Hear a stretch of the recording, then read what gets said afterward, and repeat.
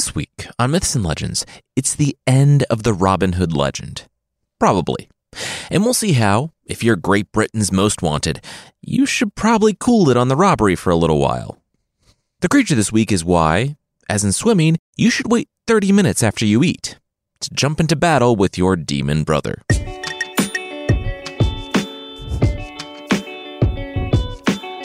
This is Myths and Legends, episode 273, The Good Thief. This is a podcast where we tell stories from mythology and folklore. Some are incredibly popular stories you might think you know, but with surprising origins. Others are stories that might be new to you, but are definitely worth a listen. So, Robin Hood, depending on the legend, is either a dispossessed nobleman who went to the forest to stand up to tyranny, or a guy who liked robbing people and went into the forest to rob people and maybe eventually stand up against injustice. We have him living in Sherwood Forest, outside of Nottingham, with his band of merry men. Marian, his childhood friend and love interest, is currently MIA, and after an archery contest for the Queen went very badly, Robin learned that he was under siege in Sherwood Forest, and that's where we'll catch up with him today.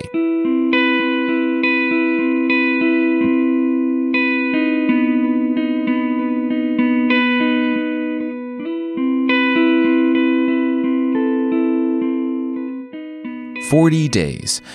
Robin had eluded the manhunt and appealed to the Queen herself. He had a 40-day stay of execution. 40 days until they stormed the forest. Even Sir Richard, their knight buddy, had to keep his distance from Sherwood. Robin sat stewing, perseverating on what he had heard from the Queen. Marian, in danger. Marian was smarter than any of them, and she wouldn't have left proof, but men like the Sheriff of Nottingham, he didn't need proof. He was all-powerful in his little sphere, and even a favorite of the Queen wouldn't be safe. Little John was off leading the patrol on the northern border of Sherwood. Robin had already dispatched an assassin sent to him by the sheriff. Previously, he might have taken the body into town just to mess with the sheriff. But he couldn't risk anything now. Not with Marian in danger. Will Scarlet whistled from the trees. Hey. They had a live one. Robin reached for his bow. Another assassin. He would deal with this like he did with the others. Will said, no. It was an abbot, traveling with the others. Robin sat back down. Oh, okay. Let them pass. Will said, since when did they let guys pass? Robin said since they barely escaped back here with their lives? Since the sheriff discovered that Marian was a traitor to him and had been feeding them information the whole time? Will said that Marian could handle herself. And at what point in any of their time together had Robin and his crew not been on the run from the law? Still, it's a trap. Obviously, Robin said with a tone that told Will not to press the issue further. But Will did press. He said that these guys were walking with big sacks of gold under their habits. Enough to get the crew through winter. Even if it was a trap, they could stay in control the whole time. Will put his hand on Robin's shoulder. Look, they were going to win this. He was Robin Hood. He always wins. They were going to get Marian out of there, humiliate the sheriff, maybe kill him, and keep up the good fight in the forest. Robin needed to look past these 40 days. Look past it for them and for himself. And if Robin wasn't going to go relieve these priests of their money, Will would lead the party. Robin said fine. He didn't want Will to go alone. They would rob these priests. He just wanted Will to know it was a trap. Yeah, probably, Will shrugged. At least it would keep things interesting.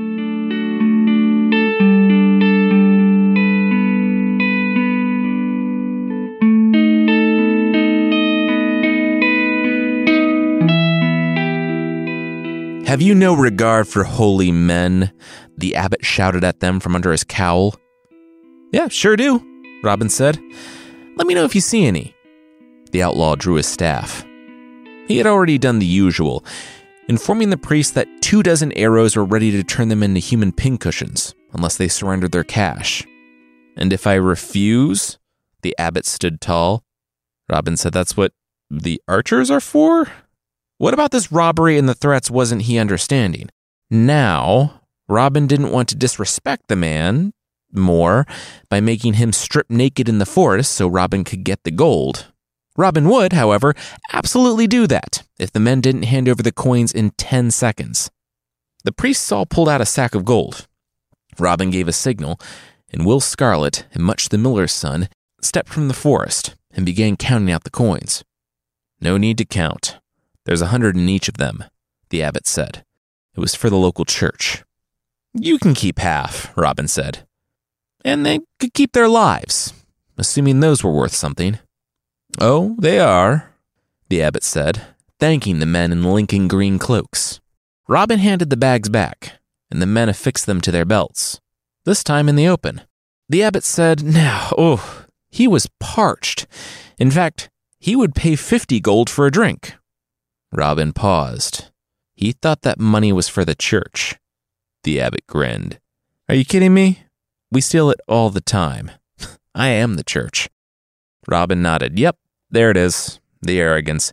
Yeah, he knew just the place to get a drink. For the abbot and his friends, it would cost them about 50 gold, too.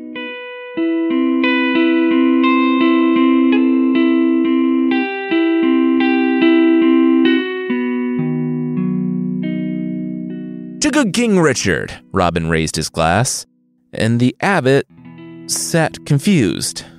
King Richard, the Lionheart.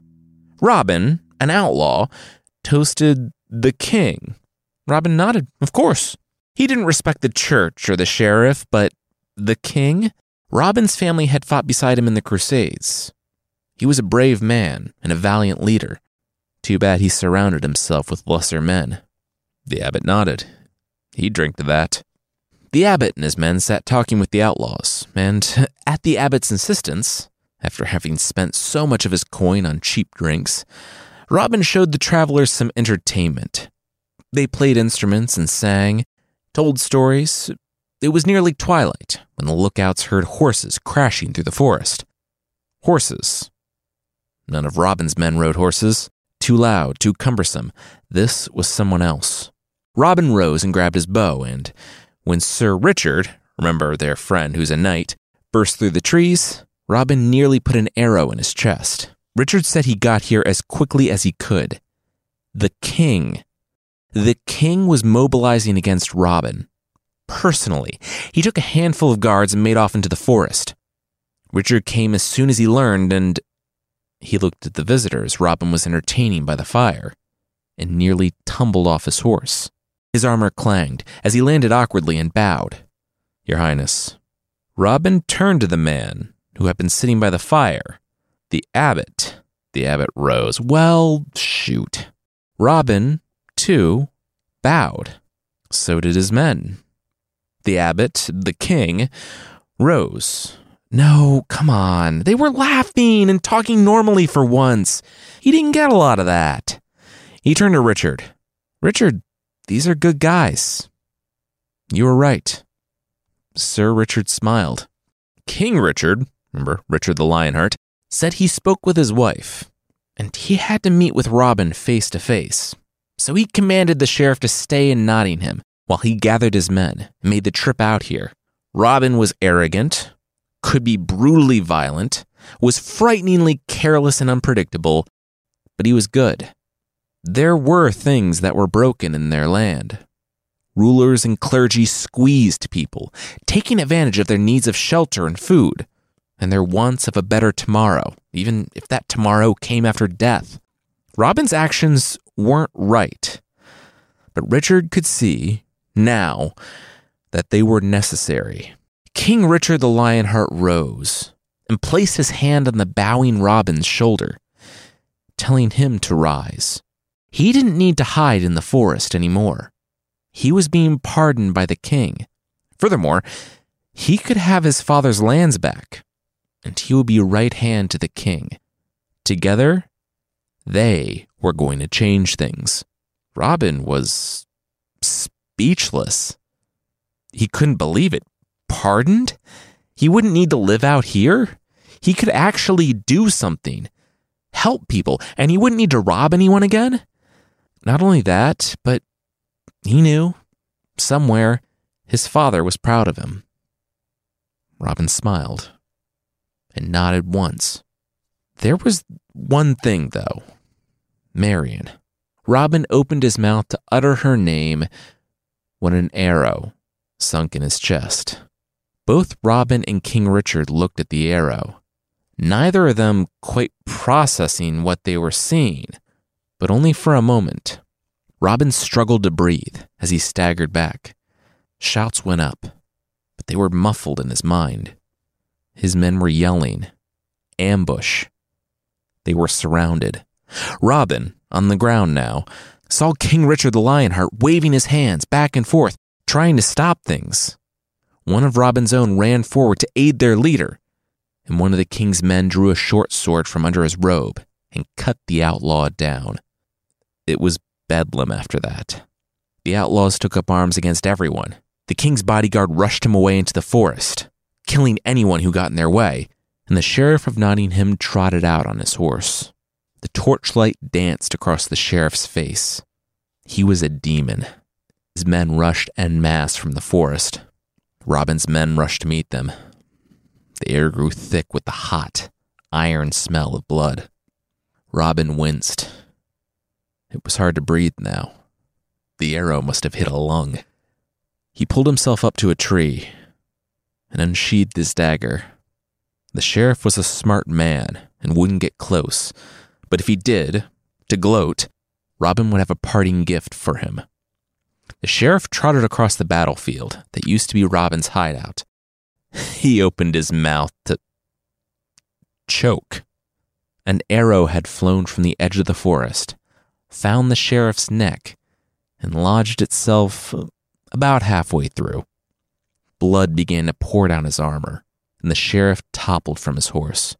Robin looked to the forest and saw Little John lower his bow. He yelled something, and a contingent of Robin's men rushed to aid their friends. Then Robin remembered. Marion.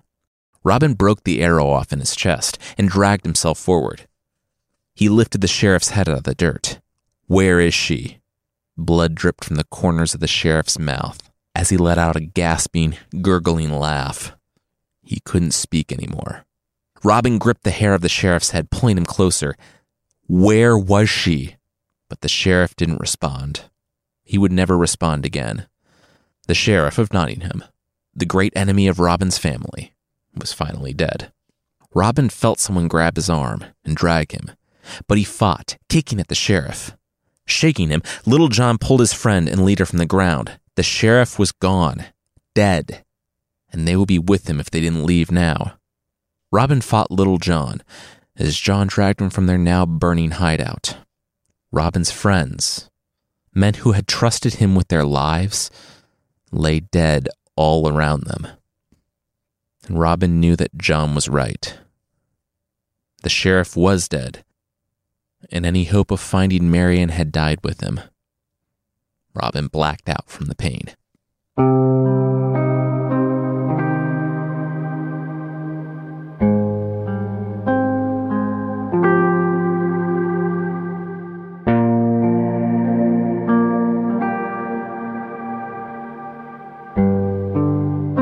We'll see the aftermath of Robin's greatest defeat, but that will be right after this.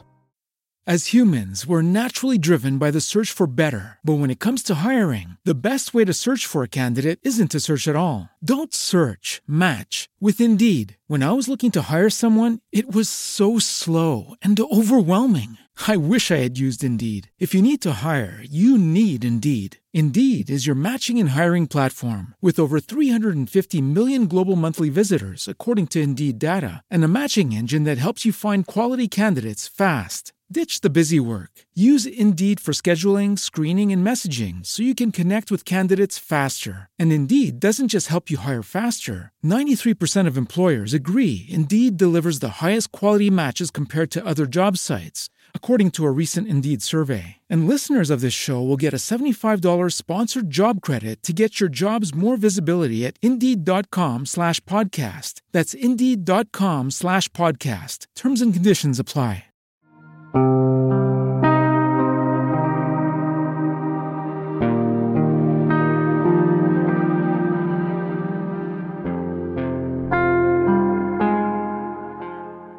Little John smiled.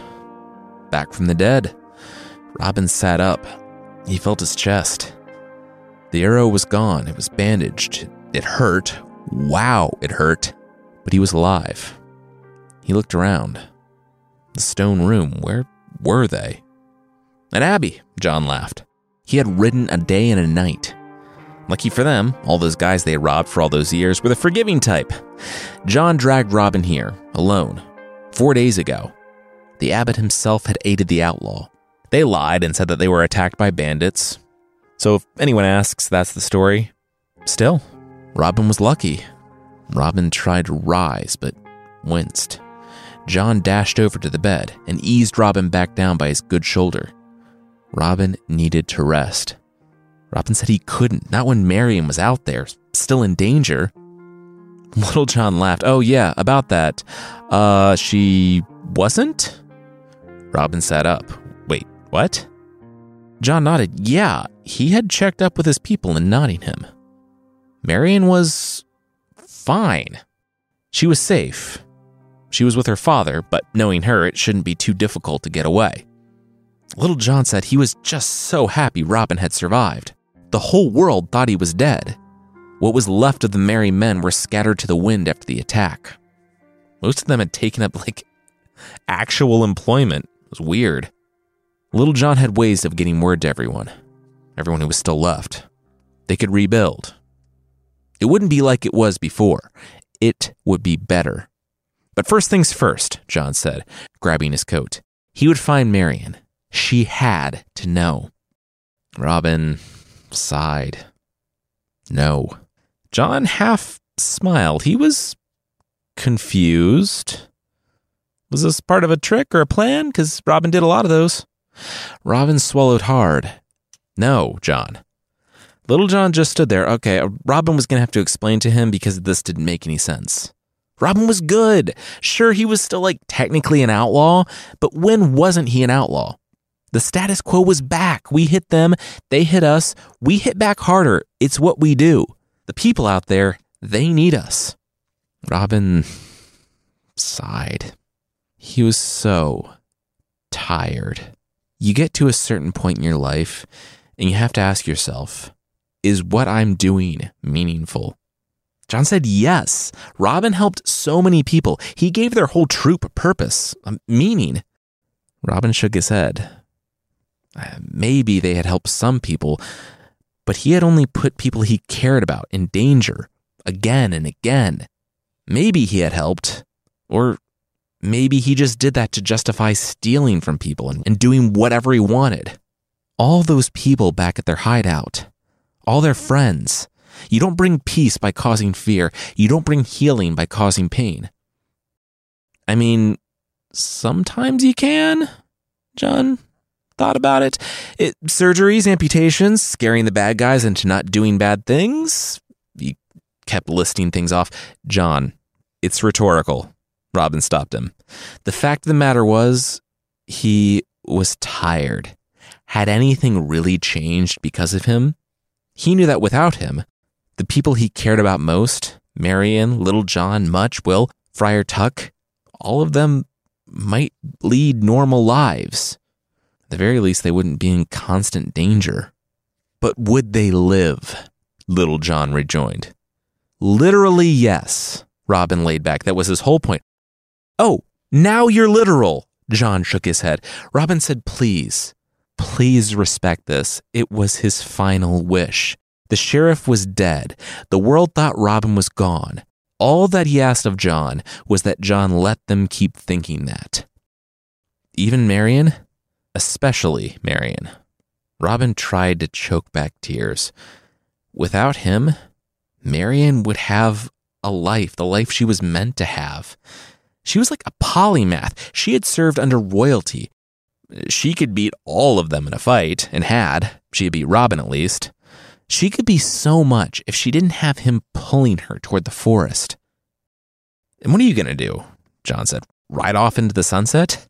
Robin shook his head and gestured to the abbey. He was going to stay. Here, John asked. Robin nodded. Yes, that's what stay means.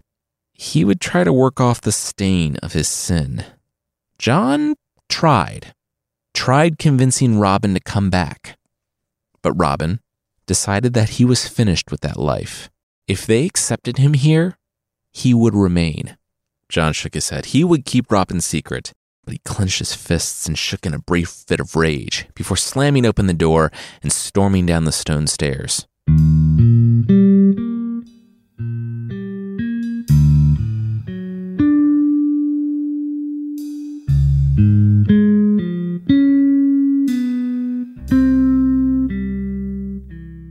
Robin did recover, and in time, he could breathe again, normally. He talked to the abbot, saying that he wasn't returning to the world. This attack on the road, it had changed him. Robin asked if he could stay. He wouldn't eat much, and he would work more than his share for the chance to stay here and live a simple life. The abbot agreed, though he said that Robin wasn't the only one joining them. Robin looked down the dusty hall. "John," Robin said. "Oh, you know each other?" The abbot walked Robin past the tables. "Yeah, he is the one that brought me in here. Carried me the whole way." The biggest habit they had barely covered John's shins, so the abbot nodded. "Yeah, that tracked." "Your secret is safe with me," John whispered to Robin, "but I never said anything about leaving you." Robin allowed himself a smile. He was grateful for John's friendship, though privately, he gave John about a week before the man got bored with the place, maybe robbed it, and took off into the woods. Robin was wrong, though. John stayed. The Abbey was an oasis. They heard bits and pieces about the outside world. King Richard was dead, for one. Rebels had shot Richard the Lionheart with a crossbow outside a siege. And like Robin, King Richard survived the initial attack, but his wound became infected, too. He wasn't so fortunate. His brother, John, was king now. They heard of cruel lords and warring kings, but all that was somewhere else. Here, with their kind abbot, John and Robin were happy. John was a workhorse when it came to farming and building. He learned to read and went to bed each night with a full stomach. Robin was content in the knowledge that here, removed from the grand schemes, he couldn't hurt anyone else he cared for. No one would suffer and die because of him. One day, while John worked in the field and Robin piled carrots in a basket, a shadow fell over the former outlaw. "Robin?" Robin stood still for a moment, then looked up. "Robert," he replied. A traveling friar stood on the path next to him. "Oh, my apologies," the friar said. You look like a friend of mine. He died about a year ago. Sometimes I dream, though, that he didn't, that he's living far off somewhere, that he found peace." "That would be nice," Robin said. He told the friar that the friar looked like someone he used to know too, someone he thought was dead. It would be wonderful if that man was still alive. The friar nodded at the monk, who called himself Robert, and continued on down the road. When he crested the hill, Robin heard footsteps pounding the path. Little John was out of breath. Was that Friar Tuck? Ah, man! John couldn't believe he missed him. He hadn't seen that guy in forever. Robin said, no, he didn't think so. Just some traveling friar. No one of note. No, that was definitely Friar Tuck. I'd know that guy anywhere. He lived with us for years. John started. Oh my gosh, yes, it was Friar Tuck. Can you stop saying Friar Tuck? The last thing we need is someone recognizing Tuck. It would put him, us, and everyone he's come into contact with in danger, Robin said, turning back to his carrots. John said, geez, whoa, okay. And for the record, Robin just said Friar Tuck like 3 times in a row. Just saying.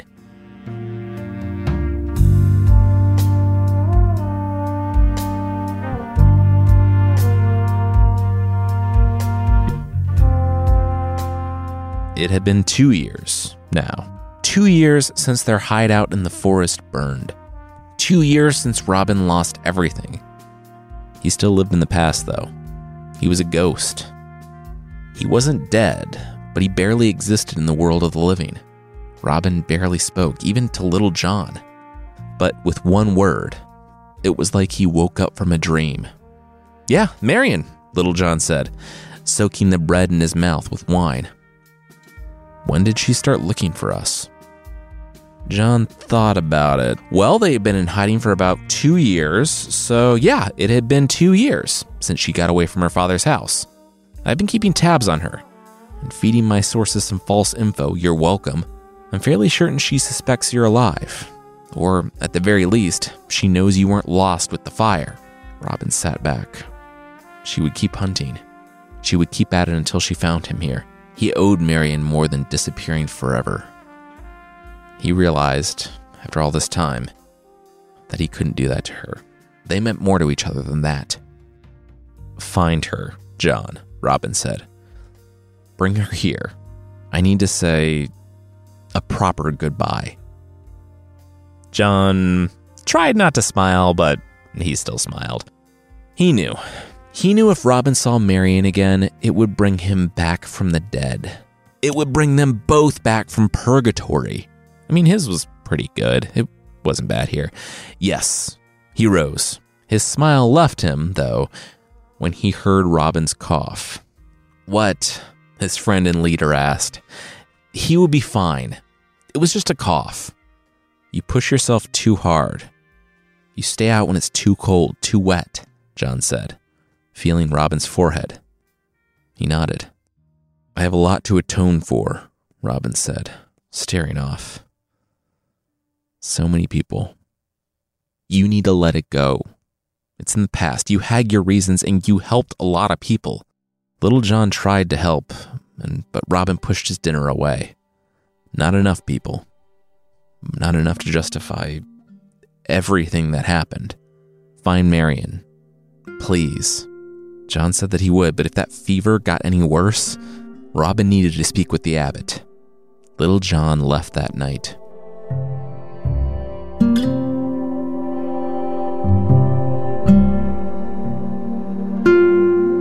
Coming up, it's the end of our story, but that will, once again, be right after this.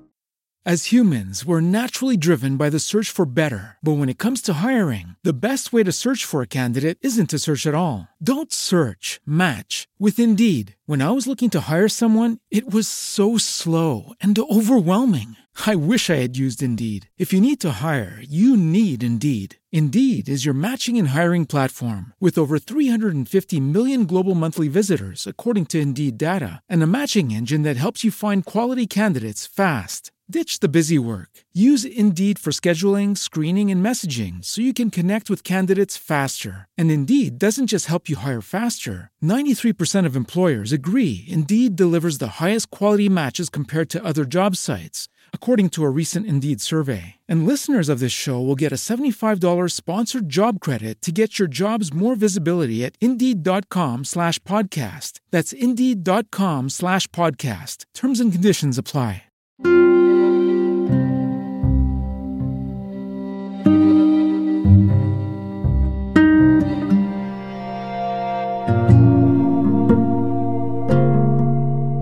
"Brother Robert," the abbot said when he found Robin rising from bed.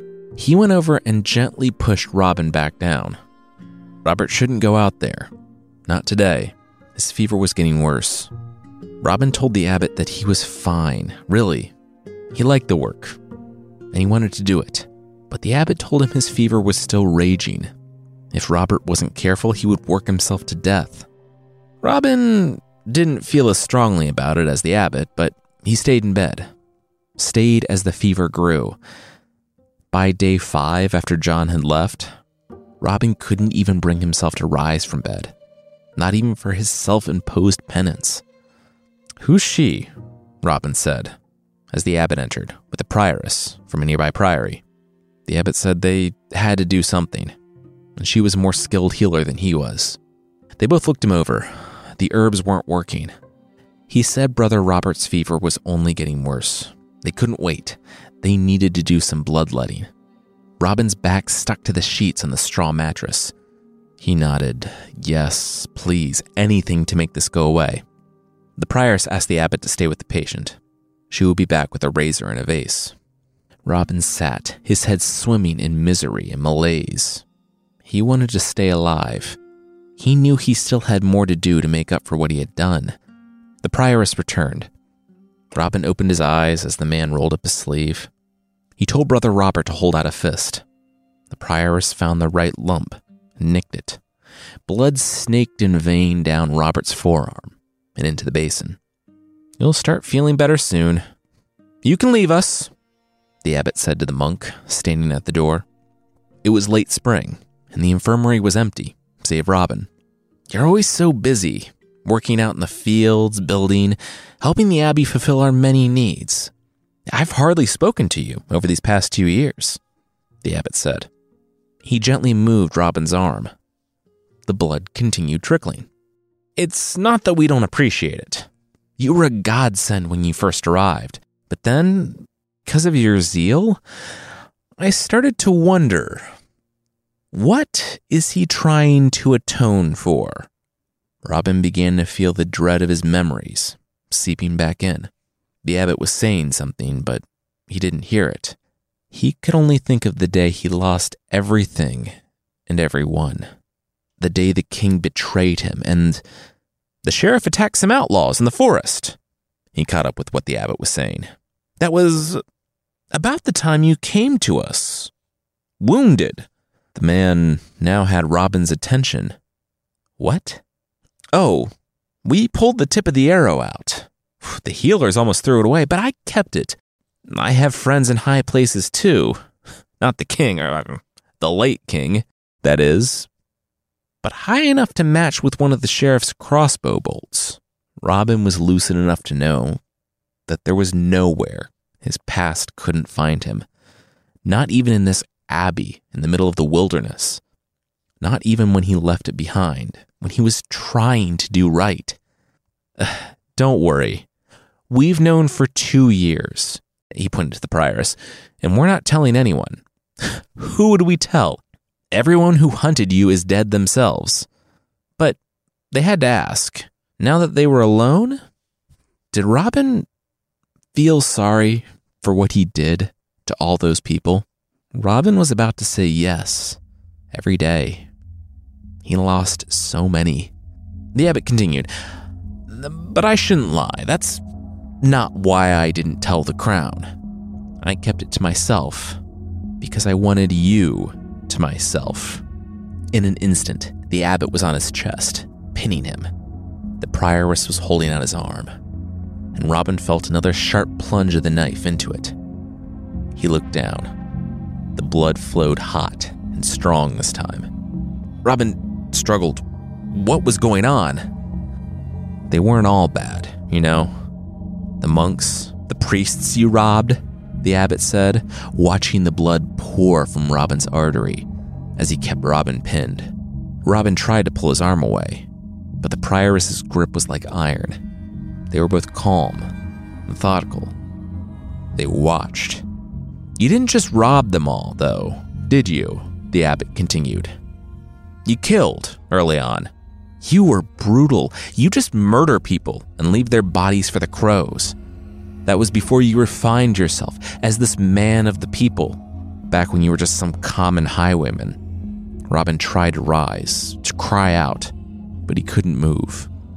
He was too weak now. The spit flecks from the abbot's rotting teeth found Robin's face. Even the ones you just robbed, they were never the same.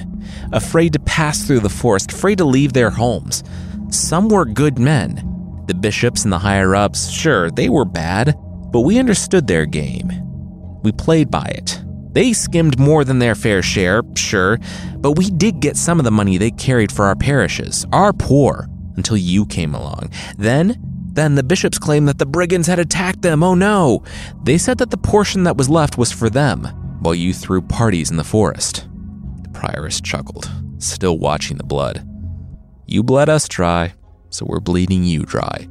Literally, it's poetic in its own way.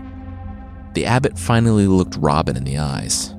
"You're a bad person. You've done terrible things, and you will leave the world a worse place than you found it. I'm doing a service by taking you out of it. He half-cocked his head back to the prioress. Do it. He looked back to Robin. Time to go. Then, a couple things happened. A shriek went up from behind the abbot, and then the abbot went rigid, locked up. His eyes lost focus, and he dropped from the blow Little John gave him on the back of his head. Robin's right-hand man and best friend didn't bother to catch the abbot. Robin barely noticed that. All he saw was her. The prioress stood there frozen. Marian reached for her staff and gave a little short fake-out, and the woman ran from the room.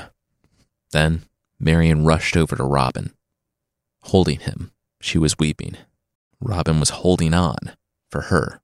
John bandaged up Robin's arm, looking down at the basin on the floor. Wow, that was a lot of blood. Robin said he was sorry.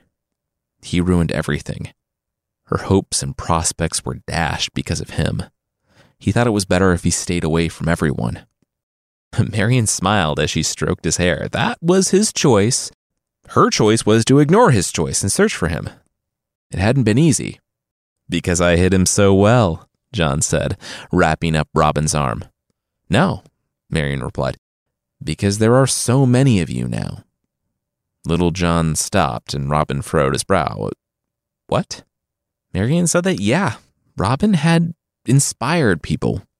There were now 12 Robins or Roberts or whatever out there in the forests of England.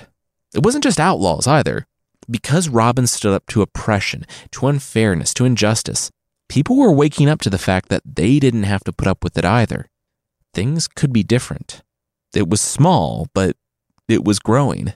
And Marian thought that at some point, no force in the world would be able to stop it. Robin, with parched lips, said that he thought the abbot said that he was a failure, that his only legacy was violence. Marian shook her head.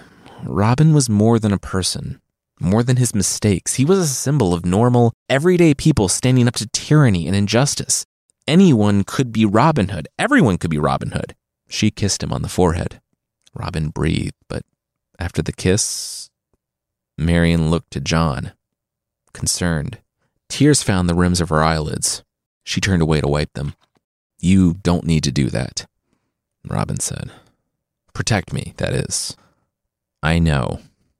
Her face contorted in anguish. She buried her face in his chest. She held him. He held her too. He wished they had more time. When he relaxed his grip, she moved away. Robin opened his arms and Little John, absolutely bawling, ran in for a hug. Robin thanked his best and most loyal friend. John stepped back. Oh, one more thing. Did Robin want him to burn this place to the ground? He would do it. As revenge?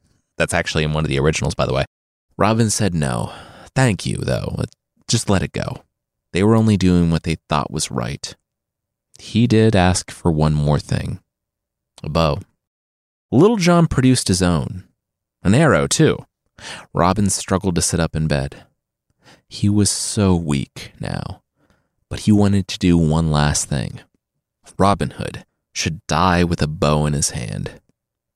He knocked the arrow. Would they do him a favor? Would they bury him where this arrow stuck in the ground? The pair nodded. Of course. Robin took a deep breath and raised the bow. He looked to the two people he loved most in the world and said goodbye. As he looked out the window, he looked to the next stage of his journey. On this grand adventure, he pulled back the bowstring and let the arrow fly. It flew through the air, far off. Robin relaxed his arms and settled back into the bed. Marian wrapped her arms around him, and Little John stood at the window.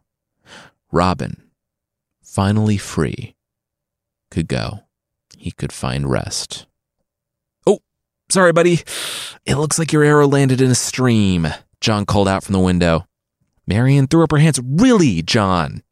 What? I wanted to honor his last wish, but I can't dig in a stream.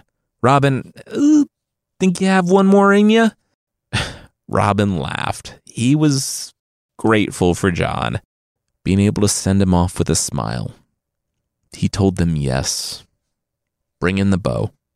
The second arrow landed farther off than the first, under a tree. It was as if Robin knew, because with that arrow, his life flew from his body as well. He laid back and breathed his last.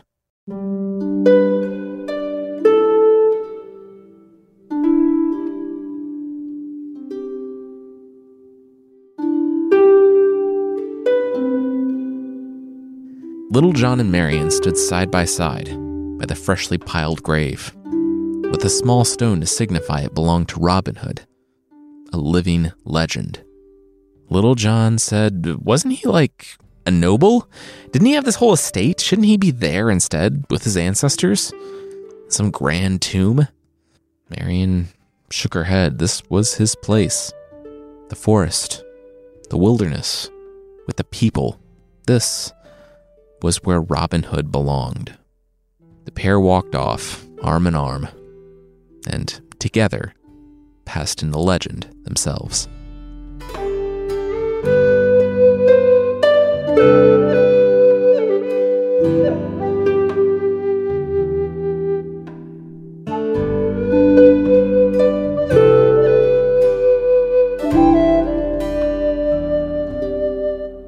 The Robin Hood legends were really tricky to get right, and I hope I did so. Like I do with most stuff for this podcast, I look back at the oldest versions and slowly work my way forward, constructing a narrative that makes sense, but also doesn't come out of nowhere. That was difficult to do here. Basically, today's episode comes from some early ballads, and some later works. The bit with the king is present early on, as is Robin's death by bloodletting by a vengeful woman of the cloth. I originally planned on doing something like I did with Cochet, where I had Robin faking his death and then coming back under a pseudonym in a later story to find Marion, but all those stories were frankly deeply unsatisfying, and the more I thought about Robin's death by clergy, the more I actually liked it. I think I've said this before, but I love stories where actions have consequences, and it would make sense that Robin, who spent so long robbing the clergy, would fall victim to one. For someone who beat life-threatening situations so many times because he was acting like a complete scoundrel, it is just so perfect that he would be killed as a result of his past when he was actually trying to change himself. Full disclosure, a relatively famous version of the story from the 1800s has Robin getting pardoned by the king, going to live in court for a few years, but then inexplicably feeling the call to go back to the forest. He got the band back together, was attacked by the sheriff, killed him, and ended up in the abbey anyway, and died from a vengeful nun. It made so much more sense, for me, to write the story how we did because it cuts so many of the nonsensical characterizations that seem to only exist to venerate the king, and to be something of a bowdlerization, essentially demonstrating that even outlaws love Daddy King. We might revisit the different versions of Robin, like the one from Ivanhoe or a bunch of different plays, but as for the ballads, this is Robin's end. It usually doesn't have Marion coming back, but I wanted to include her there at the end and communicate some of the eventual Robin Hood legend, how he would come to be seen. But Jon's pretty much always there, and sometimes he does fight off Robin's attackers to give his buddy a little bit more time. Next week, we're in folklore of the Czech Republic and Poland, with a story of a water monster, a sleazy wizard, and a witch doing some surgery. If you're looking for something else to listen to, Scoundrel is out with a new episode this week. It's the story of colonial American con artist Sarah Wilson, who is something like Forrest Gump meets Anna Delvey. She might have even communicated with some of the founding fathers. It's a really good story. You can find the show there by searching for Scoundrel wherever you get your podcasts or by just following the link in the show notes.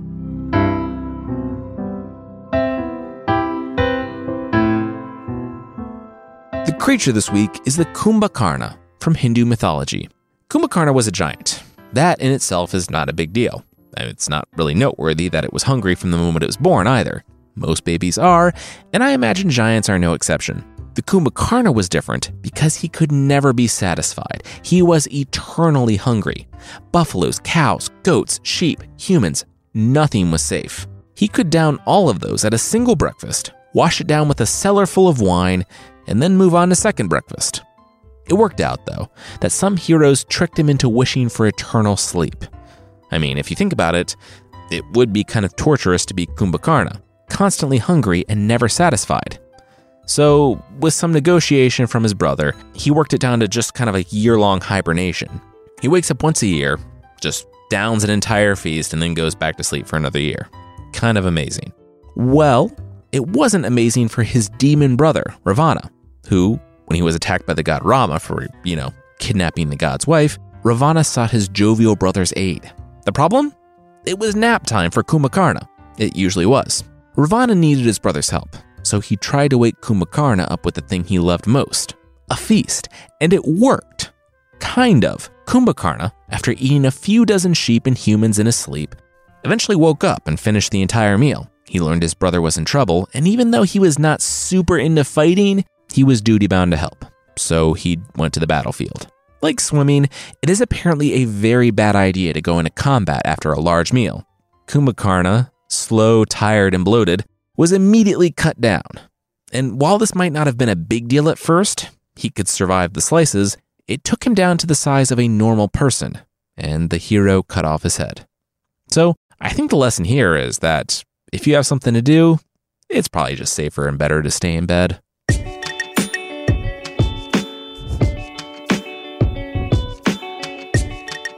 That's it for this week. Myths and Legends is by Jason and Carissa Weiser. The theme song is by Broke for Free, and the Creature of the Week music is by Steve Combs. There are links to more of the music we used in the show notes. Myths and Legends is a registered trademark of Bardic Enterprises, LLC. Thank you so much for listening, and we'll see you next time.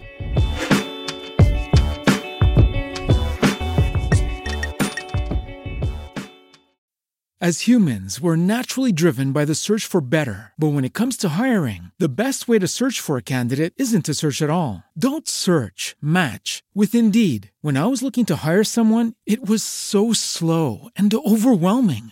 I wish I had used Indeed. If you need to hire, you need Indeed. Indeed is your matching and hiring platform with over 350 million global monthly visitors, according to Indeed data, and a matching engine that helps you find quality candidates fast. Ditch the busy work. Use Indeed for scheduling, screening, and messaging so you can connect with candidates faster. And Indeed doesn't just help you hire faster. 93% of employers agree Indeed delivers the highest quality matches compared to other job sites, according to a recent Indeed survey. And listeners of this show will get a $75 sponsored job credit to get your jobs more visibility at Indeed.com/podcast. That's Indeed.com/podcast. Terms and conditions apply.